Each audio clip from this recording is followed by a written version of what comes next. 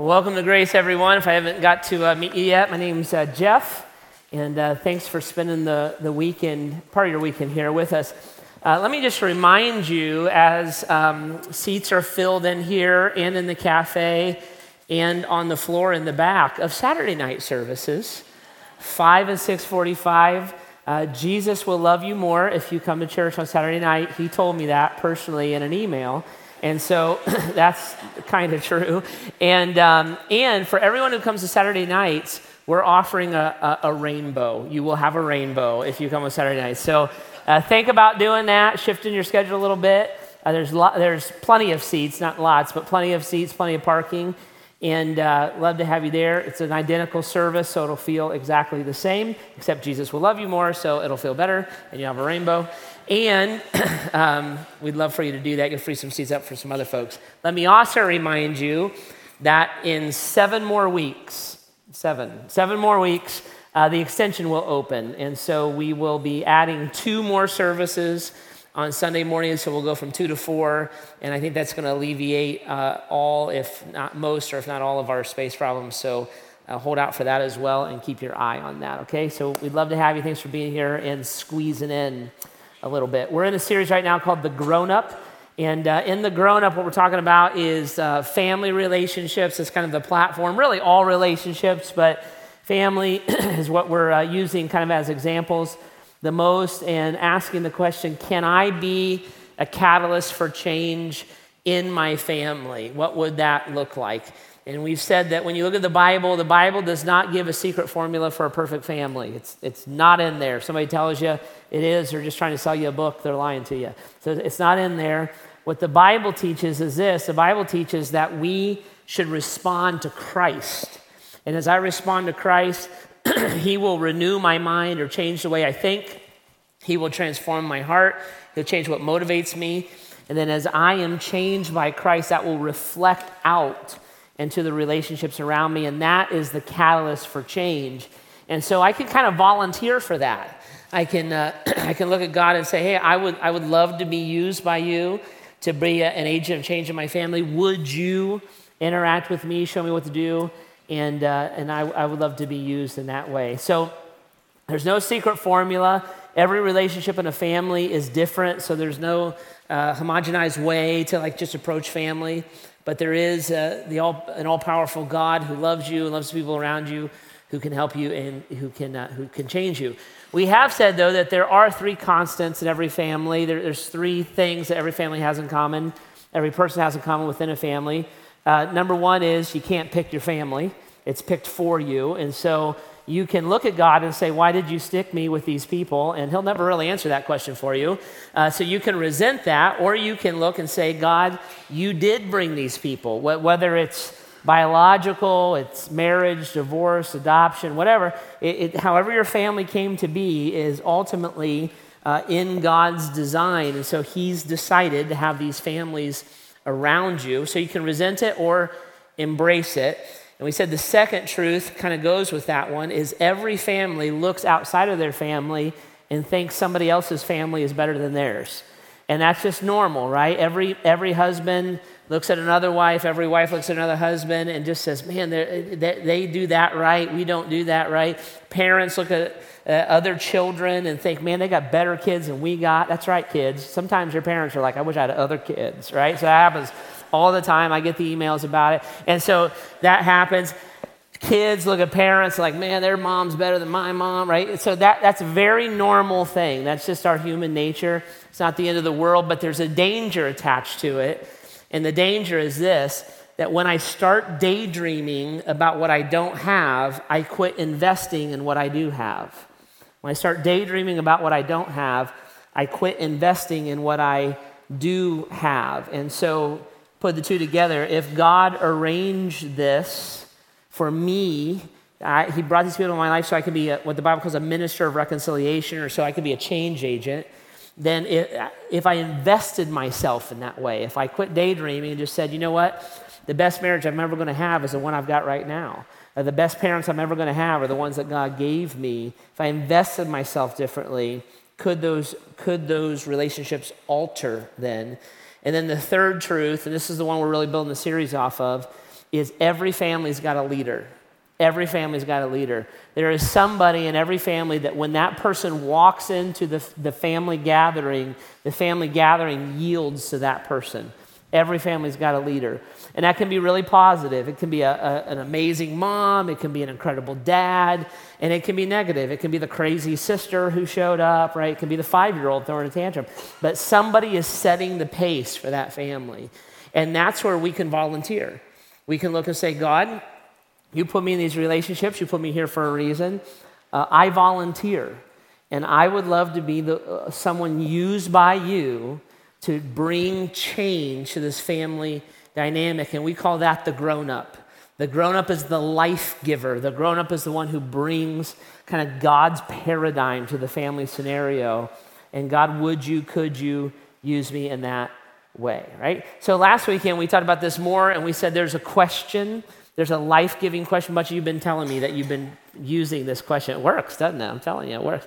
And so the question was this: when I look at someone else, any human being, I look at them and I say to them, how can I serve you? How can I serve you? It is a life-giving question. It changes the dynamic. Somebody was telling me about a fight they were having with their spouse, and she was like, how can I serve you? And she's like, it worked. I'm like, I told you, it's like your secret weapon, right? How can I serve you? And we said that's the mind of Christ. Philippians chapter 2, it's the mind of Christ. It's what he does for us, and it changes the family dynamic because I'm not looking to take, I'm looking to invest, and that's a question a grown-up would ask. It's a life-giving, grown-up, mind of Christ kind of a question. So this weekend, what I want to do, if you want to catch all those details, go out online, graceohio.org, and you can watch those conversations or listen to them. Sign up for a podcast for free through iTunes. It'll just come to your phone every week, and you can get that. But I want to advance the conversation here this weekend, and I want to build this weekend's conversation off of last week's conversation. So what we're really going to try to do is I'm going to show you how to put skin on in very tangible ways this how can I serve you question. And the reason that how can I serve you question, there's a reason that question is so powerful. There's a reason that question is a game changer, and it's because it addresses a basic human need. And I'll show you what that is here in a minute. But when you ask that question, it kind of cuts through all the noise, and it gets down to that human need. And when you tap into that human need, that I'm going to tell you about, it alters relationships because someone will quit fighting against you, and they'll start to feel like you're alleviating that need or helping them in that need, and it alters your relationship. So let me show you where that comes from in the Bible. Grab your Bibles if you got them. Go to Philippians chapter 2. If you don't have a Bible, there's some there in the chairs. It's page 819. And if you're electronic, we use the YouVersion app, YOU version. You can download that or hit live, and our zip code is 44333.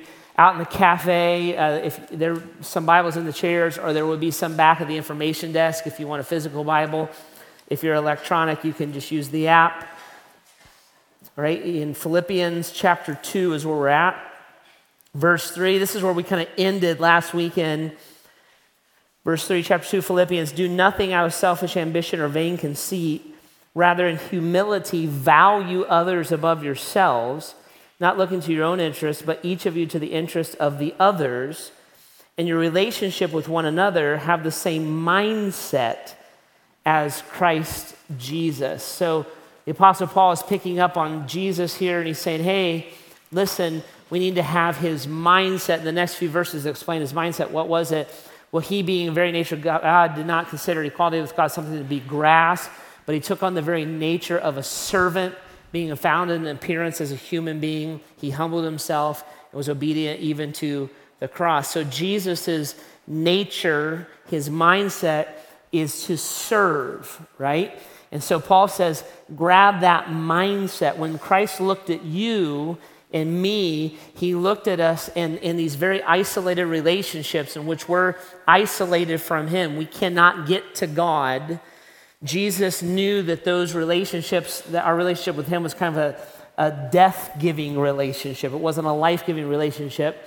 And so he came to us. He looked at us in essence and said, how can I serve you? And changed the relational dynamic. And he humbled himself. Ultimately, that led to the cross. So Paul says, do that with each other. Consider others above yourself. That's what Christ did. There wasn't a real upside to him dying on the cross for him. It's all for us. And value others above yourself, right? And in your relationships, have this mindset. Do nothing out of selfish ambition or vain conceit. And so we talked about that in depth. We said selfish ambition is the idea of rivalry, right? That's how our modern minds would think of it. Do nothing out of rivalry. So when you're in a rivalry with someone, you're not defending a truth. There's no moral right, moral wrong. It's all opinion, right? So Ohio State is better than Michigan. There's a rivalry, right? That's my opinion. Happens to also be God's opinion, but it's my opinion, right? So there's a rivalry, but it doesn't actually matter if Ohio State wins or not, right? There's nothing really gained. There's not a moral right, moral wrong. It's just opinion. So do nothing out of selfish ambition or vain conceit. Vain conceit just means empty glory. So when Ohio State wins, which they have, not in the last 11 years, but when they win, right, then what I get for myself is I get empty glory. I get bragging rights. I didn't defend the truth. I didn't protect a widow or an orphan. I just got bragging rights. So Paul says, don't let that drive your relationships. Instead, how can I serve you? How can I serve you? How can I take the best of me and give it to you? This is what Christ did, okay? So that question is huge, and it's a life-giving question. Like I said, we dug into it a lot last week, so you can go and look at it if you want. But I want to take that and I want to put skin on it this weekend, and I want to ask that question in a couple of specific ways. If I am the surrogate grown-up, that's what I'm calling it. So if I'm looking at people who need me, and I'm in these relationships, I'm not the dad, I'm not the mom, I'm just in these relationships. I'm the big brother, I'm the cousin, I'm the teacher, I'm the coach, right? I'm a single parent. It's not what it's supposed to be, quote unquote, but it is what it is. God gave me who he gave me. How can I minister to, or how can I serve? What am I supposed to do? And why is that how can I serve you question so powerful? Why does it make such a difference, okay? Let me explain that, and then I'll tell you what to do. The reason that the how can I serve you question is so powerful is because it meets a basic human need, and the human need that it meets is what I call aloneness. Aloneness. That when someone is suffering or going through or feeling aloneness, the how can I serve you question cuts through all the noise and gets into the heart of what's going on in that person. Now, let's talk about this for a second. There's a difference between being lonely and aloneness, between being lonely and being alone. So we all have loneliness, right? A loneliness is an emotion that goes away when you get around people. It's pretty simple to solve, right? So we'll feel lonely sometimes. I didn't get invited to the party, and I feel lonely because of that. I was going to ask this one girl to prom, and somebody else beat me to it. And so I feel lonely because of it. My friends are doing that, and I didn't get invited. I'm just describing my high school experience. That's all that's happening right now. So I feel lonely.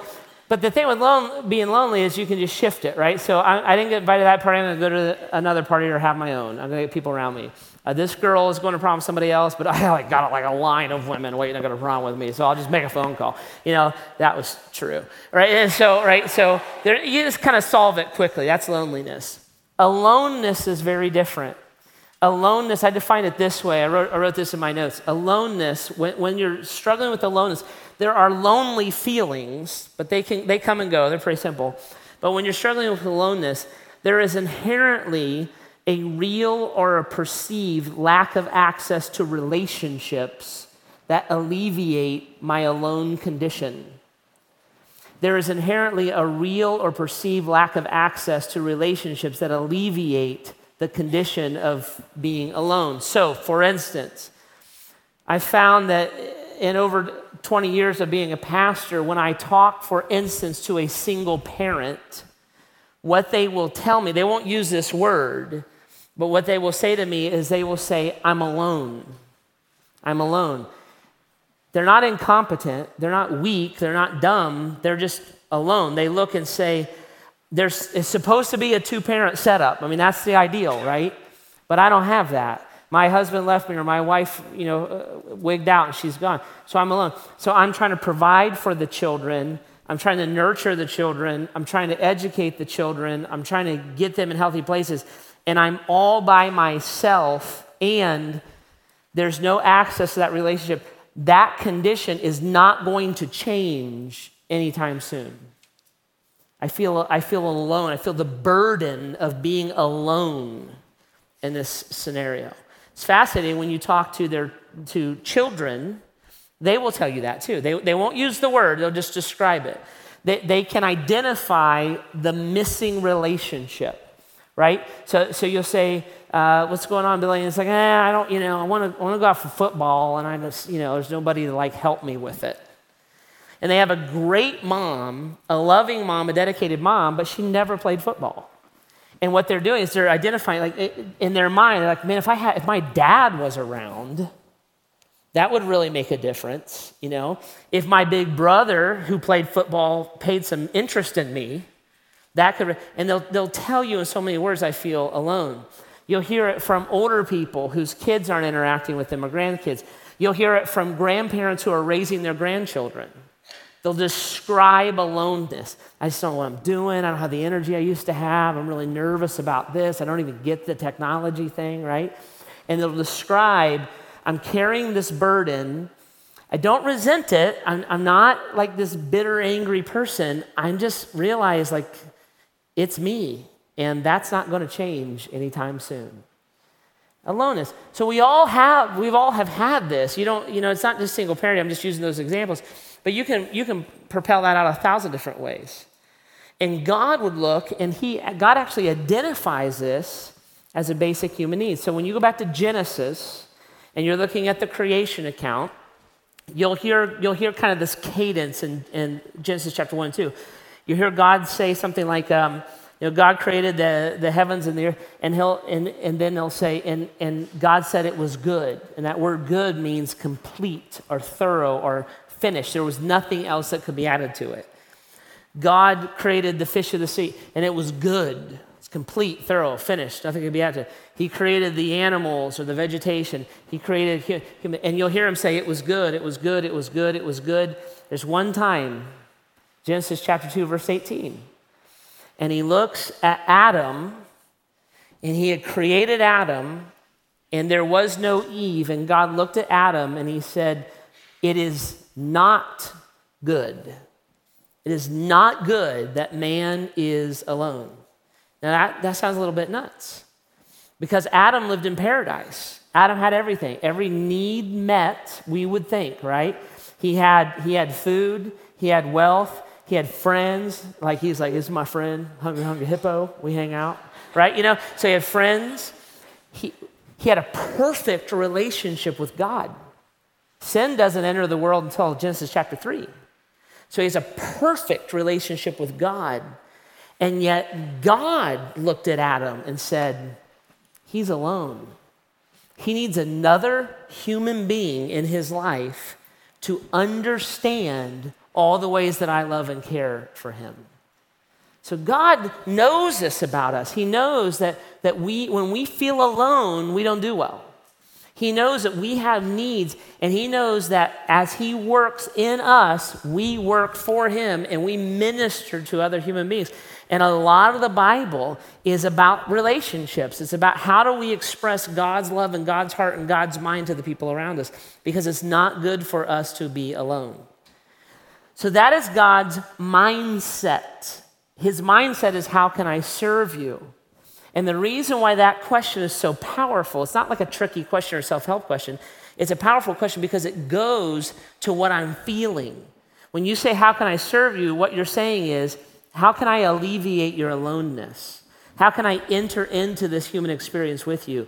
How can I make sure that you're not by yourself? And that's why it becomes so powerful. We will just open up and respond to that, because it's like, man, you hit the nerve, because that's what I was feeling. I didn't know to attach the word to it, but I was feeling that. So when I ask that question, it just lights me up, okay? So I want to give you some hyper practical ways to alleviate aloneness in the people around you. And these will be, they're game changers, okay? And I promise you that next weekend, you will come back to me and you'll be like, you were right. And I'm like, I've been telling you this for years, but I'm glad you finally listened to me, okay? So how do we alleviate aloneness, hyper practical ways? By the way, this is also how you reflect the heart and mind of Christ to people. Okay, alleviating aloneness is just a practical way to say it. But we could also title this, How Do You Reflect the Heart and Mind of Christ? Okay, because it's what he's doing, all right? Number one, here we go. This one's really deep. You'll be blown away by my creativity with this one. Number one, recognize aloneness. Wasn't that incredible? Recognize aloneness. Now, I know that sounds like ridiculously simple, but let's talk about this a little bit. Recognize aloneness. When Christ looked at humanity before he stepped out of heaven and came to earth, Christmas, right? He recognized our isolation. So he looks down and he says, there's a relational break and they cannot do anything to solve it. There's a problem and I have to address this problem. This was his mindset, Philippians 2. It's his mindset, okay? I'm going to do something because they are isolated from me. So recognizing aloneness is how Jesus would think. And what do I mean by this?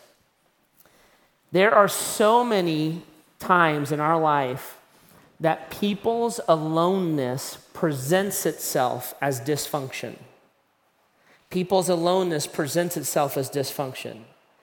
And dysfunction, family dysfunction, is so common that it has become normal, right? So there are 13.7 million adults in North America who are raising 22 million children by themselves, right, as single parents. Now, that is just the census numbers from 2010. So that means those are only numbers that show up in the court systems.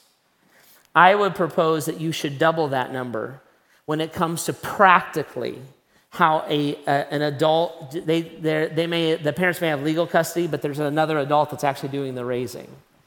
So there are tens of millions of adults who are raising children by themselves, who if you looked at them and said to them, how do you feel? If they had the word, they might say, I feel alone, okay?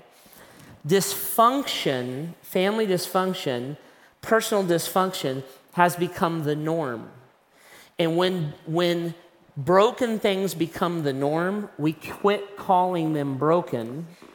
And when you quit calling them broken, you start addressing them the wrong way. So, a rebellious teenager with a bad attitude is the expectation. So when I'm a teacher or I'm a coach or I'm a parent or I'm a neighbor and I look at these kids, I think these kids are a bunch of punks. They got a bad attitude. They got their loud music. They don't have any respect for authority. Their pants are hanging down to their ankles. Right? These punk kids. We'll start to look and say their problem is their behavior. Somebody ought to smack those kids upside their head. I tell you, when I was a kid, we didn't wear our pants around our ankles. They only held them down to our knees. Right? We'll start addressing the behavior as the problem. If I'm going to alleviate aloneness, the first thing I have to do is recognize aloneness. What's your problem? Why do you always have such a bad attitude? We'll never hear a kid look at us and say, you know what my problem is? Yeah, what's your problem? I don't have a dad. You're never going to hear that. I don't have a dad that said, knock it off. I don't have a dad that said, you're not going to behave this way. I don't have a dad that said, pull your pants up. I'm fatherless. I'm alone. I'm scared. And I don't have a dad to protect me, so I attach myself to these friends, and we all have bad attitudes. They're never going to say that to you. So if you recognize their behavior as the problem and you don't see their aloneness, guess what? You're never going to address the issue in their life that's aching in their soul. Why do you dress so scantily? I can't. Girls today, they're so in muss. What's your problem? They're never going to look at you and say, I don't have a mom. My mom went nuts and leaves me by myself, and so I don't know what to do. So I look for affection with my friends and other guys. They're never going to say that to you, ever. That grumpy person you look beside at work, and she always has a bad attitude, and she's so hard to get along with, and I tell you, she's never going to look at you and say, yeah, I'm a single mom. I'm alone. I was up till 1:30 in the morning making a mobile of the solar system for my kids, and I'm exhausted. And they're never going to come out and say that. When I look at that person with the mind of Christ, how can I serve you? See, it's a game changer. Nobody ever looked at God and said, hey, God, my problem is that I was born into sin and I rebel against you and I don't know what truth is. Could you reveal yourself to me? That's not there. That never happened. Jesus looked and identified the problem. See? And he identified it for what it was. He didn't come into the world to condemn the world. He didn't come into the world to give you a list of your bad behaviors and tell you what your issue is. He came into the world that the world through him might be saved. He came to offer relationship. And his mindset was, how can I serve? Somebody has to change the relational dynamic, and Jesus said, I'll do it. So when I enter in, if I'm not identifying the issue, see, why is that person so insecure? Well, because they feel rejection, they feel alone. Why do they always talk? Because they feel this way. And if somebody pulls up beside that, could it alter the relational dynamic?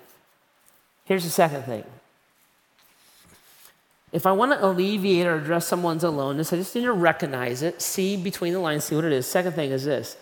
I need to walk to the person, not away from them. I need to walk to the person, not away from them. This, again, is Jesus. What did Jesus do? He recognized the problem, and then what did he do? Did he get a committee together? We really got to think about how to reach the lost people. He didn't analyze, he engaged the problem. He came out of heaven, took on the very appearance of a human being, and humbled himself and lived among us. That's what the word Emmanuel means, God with us. He entered the problem, right? He sympathized with the problem. It caused him to move. Jesus is a proactive God. He's not sitting on heaven keeping score and figuring out how quick he can get you frying in hell. He proactively stepped in and said, I want to provide a way out. I'm going to change the relational dynamic. So if I want to alleviate aloneness, I go to a person, not away from them. Now that's hard sometimes because the person who's struggling with aloneness often will push you away.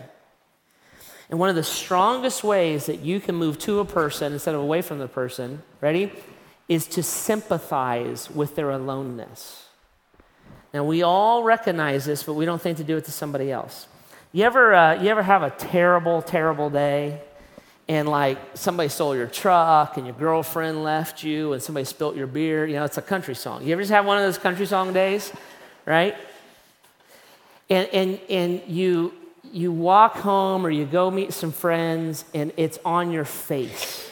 It's on your face. Heidi always tells me she never has to wonder what I'm thinking. She can see it on my face, right? You can just tell. And you ever walk into a situation like that and someone is sympathetic, a friend or your spouse or whoever, your parents, look at you and say, are you all right? Yeah, I just had a bad day. What happened? Oh, my truck got stolen, my dog died, my beer spilled, my girlfriend ran off. And they look at you and they say, man, that must be awful. What does it do to your soul? It must be awful. That must be so painful. Some of us who have lost our parents, when somebody else loses their parents, I know for me, I'm amazingly sympathetic. I'm like, man, that's gotta just tear you up. And a lot of times folks will say, well, they were older. And I always will say, oh, that doesn't matter. My parents were older. Like, it just hurts. And I don't have a magic bullet. I don't have like this, but there's something about entering in. See, it's a sympathy. You know what Hebrews says? The book of Hebrews says we have a high priest who sympathizes with us. Christ looks at us and he says, you know what? Being a slave to sin, term out of Romans, being a slave to sin, it must be awful. It must be awful to be controlled by your addictions. It must be awful to not know if there's hope after death. It must be awful to not be able to break free. And Christ sympathizes. He moves toward, he engages. When I offer someone, maybe it's a physical relief, right? I'm going to pay your bills. I'm going to put some food in your cupboard. I'm going to help you with the all we're doing is sympathizing in those moments. And it alleviates aloneness. It's like Christ looking and saying, how can I serve you? What can I do? Is there a way that I can help? See? Just skin on it. Now, let me say this a little step deeper. If you're a follower of Jesus here this weekend, right? If you're a follower of Jesus, the Bible says, if you're not a follower of Jesus, you're off the hook for this one. But if you're a follower of Jesus, you're completely on the hook for this one, okay? Listen, this is the way it works. The Bible says that you have the Holy Spirit within you. And the Holy Spirit is what causes us to enact God's word in very specific ways, okay? So how can I serve you, mind of Christ? So when I look at someone and I sympathize with their aloneness, I think, man, it must be so hard to be, you're a single mom, you got 3 kids, you're a single dad, you're trying to go back to school and I'm sympathizing. When I have an unusual sympathy toward an individual, like I feel for them in ways I've never felt for them before, and suddenly I get an idea. You know what? We should take dinner to them tonight. You know what? That must be so hard. She's running around by herself all that. You know what? Maybe I can take the kids to Little League, because our kids are going to Little League anyways. I have an unusual sympathy, and then I have a specific idea of how to enter in or alleviate some of that aloneness. What that is called the prompting and leading of the Holy Spirit. That's a God thing. That's God looking at a child of his that he loves, relating and caring about their aloneness, then looking at another child of his that he loves and says, hey, would you go do this for me? Would you minister on my behalf? Don't just throw those things away. When you think, I ought to send a card, I ought to call, I ought to reach out, that is the Holy Spirit leading you. That's God hearing somebody's prayer and then interacting with you and saying, hey, would you go do this for me? Okay? So when we enter in, we walk to a person, if I have the mind of Christ and the Spirit of Christ within me, then I'm gonna start doing the things that Jesus would ask me to do. And that's how it would show up with skin on.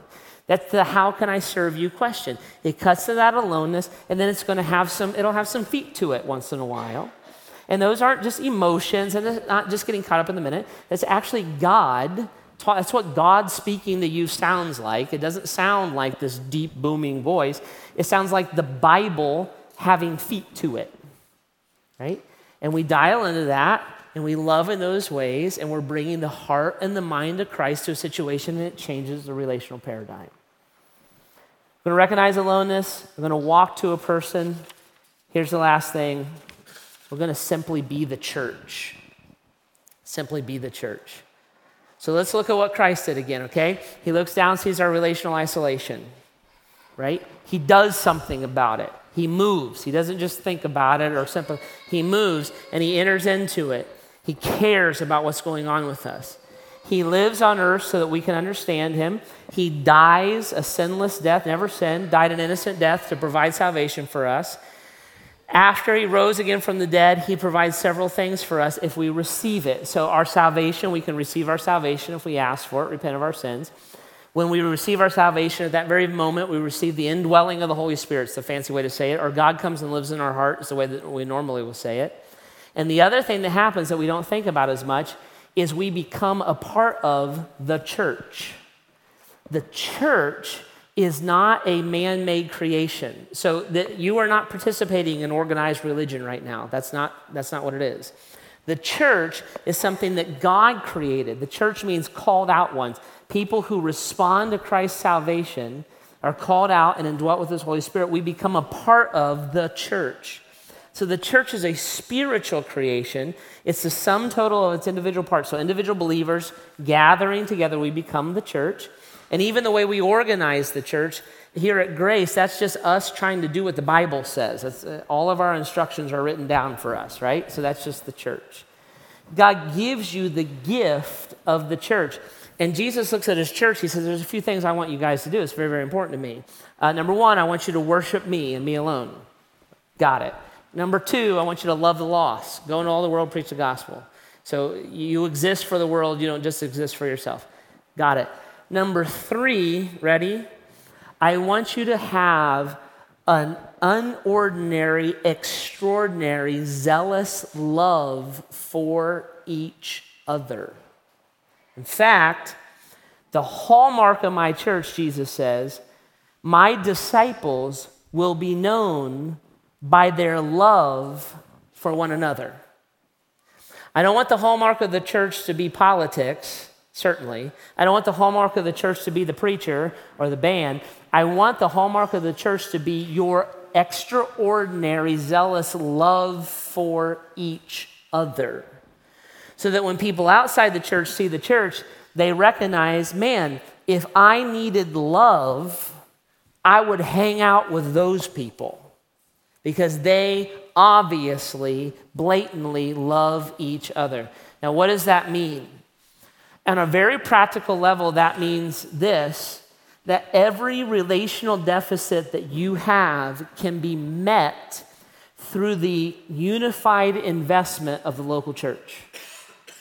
Every relational deficit that you have can be met through the unified investment of the local church. When we love each other, so I'm a single mom and I got a son or two. I'm not inadequate, I'm not dumb, I'm not incapable, but I'm not a guy, and I know that. And I know that my sons need some investment from men because that relationship is missing. Their dad checked out. Where could I get that investment? I bring them to church. There are hundreds, there are thousands of men at Grace Church who are godly, who are healthy, who are normal, who are parents. And they would look, the Bible would say that they would look at your son as their little brother. That's the Bible's description of how the church works, brothers and sisters. They would look and say, I have a little brother who has a need. He has a missing relationship. He's alone in that. I will take him in under my wing. That's why you get your teenagers involved in life groups. That's why you take your children to Power Outlet, because you can pick up those missing relationships. You can have surrogate people come in who will supply that need in their life. If you're a single dad, for instance, and you have a daughter, and your daughter comes home and she's like, can you French braid my hair? And you're like, what? Is duct tape involved? Like, I don't know how to do that stuff. I have a daughter. I don't even know what she's talking about half the time. And so I don't know what to do. But you're not incapable. You're not dumb. You're not, none of that. You're just not a woman. There are thousands of women at Grace Church who will love and care for and invest in their little sister. They would care about that. So you get them in that environment where they can have that influence. They're not supplanting you. They're not even supplanting her mom. They're an asset. They're a friend. They're an ally, see? And the church, a big part of what we do is we give ourselves to each other in that way. The lonely older adult, the lonely younger adult, the lonely person in a marriage has got a rough marriage where they get support. This person over here, it goes on and on and on and on and on. In fact, the Bible says this is the way we're supposed to do it. Titus chapter 3 says, older men, you got to be teaching the younger men how to be godly. And older women, you got to be teaching the younger women how to be godly. Some of you who didn't grow up with grandparents and you're missing that relational element, which is huge. Well, where would I find surrogate grandparents? At church, there's all kinds of old people, really, really old people right here, right? I'm not going to say any names, but in this section. So it really, right? And they would look and say, I would love, I'll teach that. I'll teach my grandchild Sunday school class. I'll invest. Young moms, when you come and you've got little ones at home and you're like, I have not completed a sentence in a week, right? I'm like losing my mind and all my clothes have goober on it. Okay, so I need a rest. Come to church. There are people who will hold your baby and love your baby, nursery workers who will literally pray over your child while you're in here. And you get to clear your head for a couple hours. What is it? That's just people deciding to love each other. It's just the church. It's what we do. It's what Jesus said to do. It's all it is.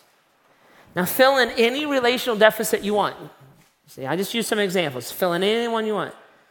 And that relational deficit can be met by a church simply being who Jesus called us to be. See how it works? How can I serve you? Well, what are we serving? We're serving aloneness. Like we're interacting with this aloneness. Like I'm in isolation and I don't want to be. I can't stand to be. Even God says it's no good. Well, how can I serve you? Well, here's some ways. Recognize it for what it is. Move toward it. Be who God has called us out to be. And it's amazing how those relational dynamics will change, right? Now, let me say one last thing. Been talking almost exclusively to those of us who would look at someone who is alone. What do we do about it? How do we serve them? I want to flip the coin here. What if you're the one experiencing aloneness? And so you look and say, man, Jeff, you've been describing me for the last 25 minutes. I'm like, okay, what do you do? Here's the deal. The most common reaction to aloneness is self-sufficiency. Most common reaction to aloneness is self-sufficiency. So this is what happens. I usually feel alone because someone let me down. And because someone let me down or a series of people let me down, my trust for people goes through the floor. I don't trust anybody. When I don't trust anybody, I handle everything myself. All right? I handle everything myself. So I'm a single parent, and I've been let down by people who are supposed to help me, and they don't. So I'm not even going to let you know that I have needs. I'm going to come to church. I'm going to slap a smile on my face, and I'm going to pretend everything's okay. I'm in a rough marriage. I got let down by some people, so we're going to pretend that we're happy. We're not going to deal with the problem. Now, here's the thing. Self-sufficiency, I mean this in a very loving way. I'm just shooting straight with you. Ready? Self-sufficiency is simply pride. That's all it is. It's pride. It's the exact same thing that keeps us from God. So when God looks, he's like, you got a problem. What is it? Sin? I'm not a sinner. Oh, yeah, you are. You know what? I'm going to come help you.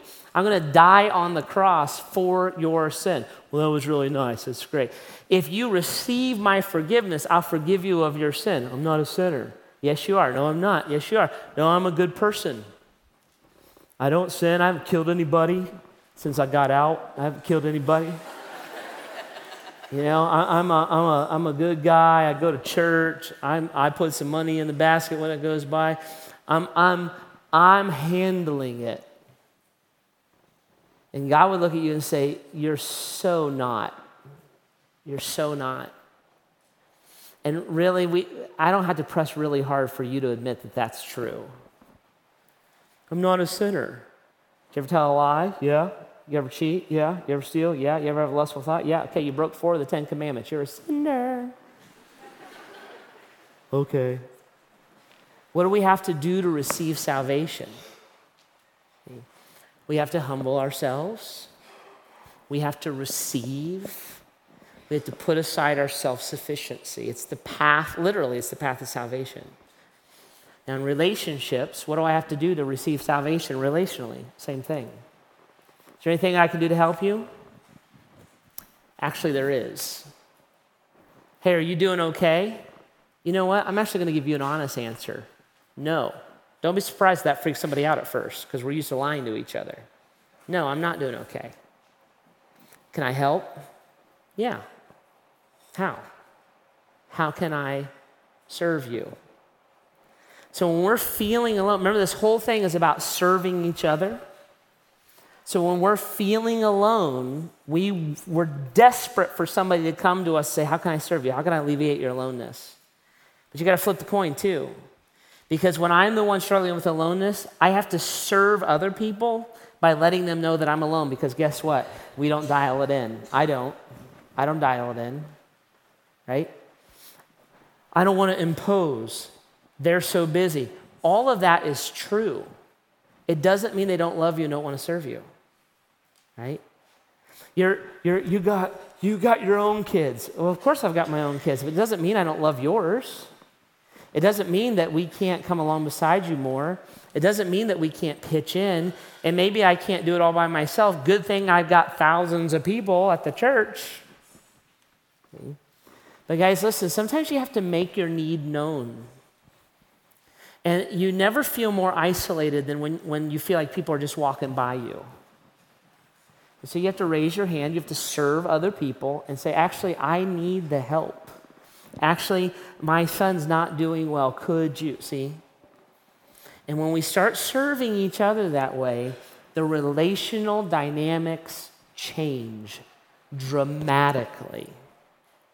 Right? And it's amazing how the family will alter, how the friendships will alter, and it plays on up through community and all the rest, right? All of that is the mindset of Christ. It's simply taking Jesus' mindset and putting real skin on it and letting it play out in real time. And it alters all the dynamics, it changes, and it gives us, it meets the needs that we're longing to have met. All right, I ask the band to come out. As they settle in, what I want to encourage you to do is own this on a personal level. Remember, there's no 1 + 1 = 2 when it comes to family. It's all, Christ, here I am. Would you change me, alter me? I volunteer, okay?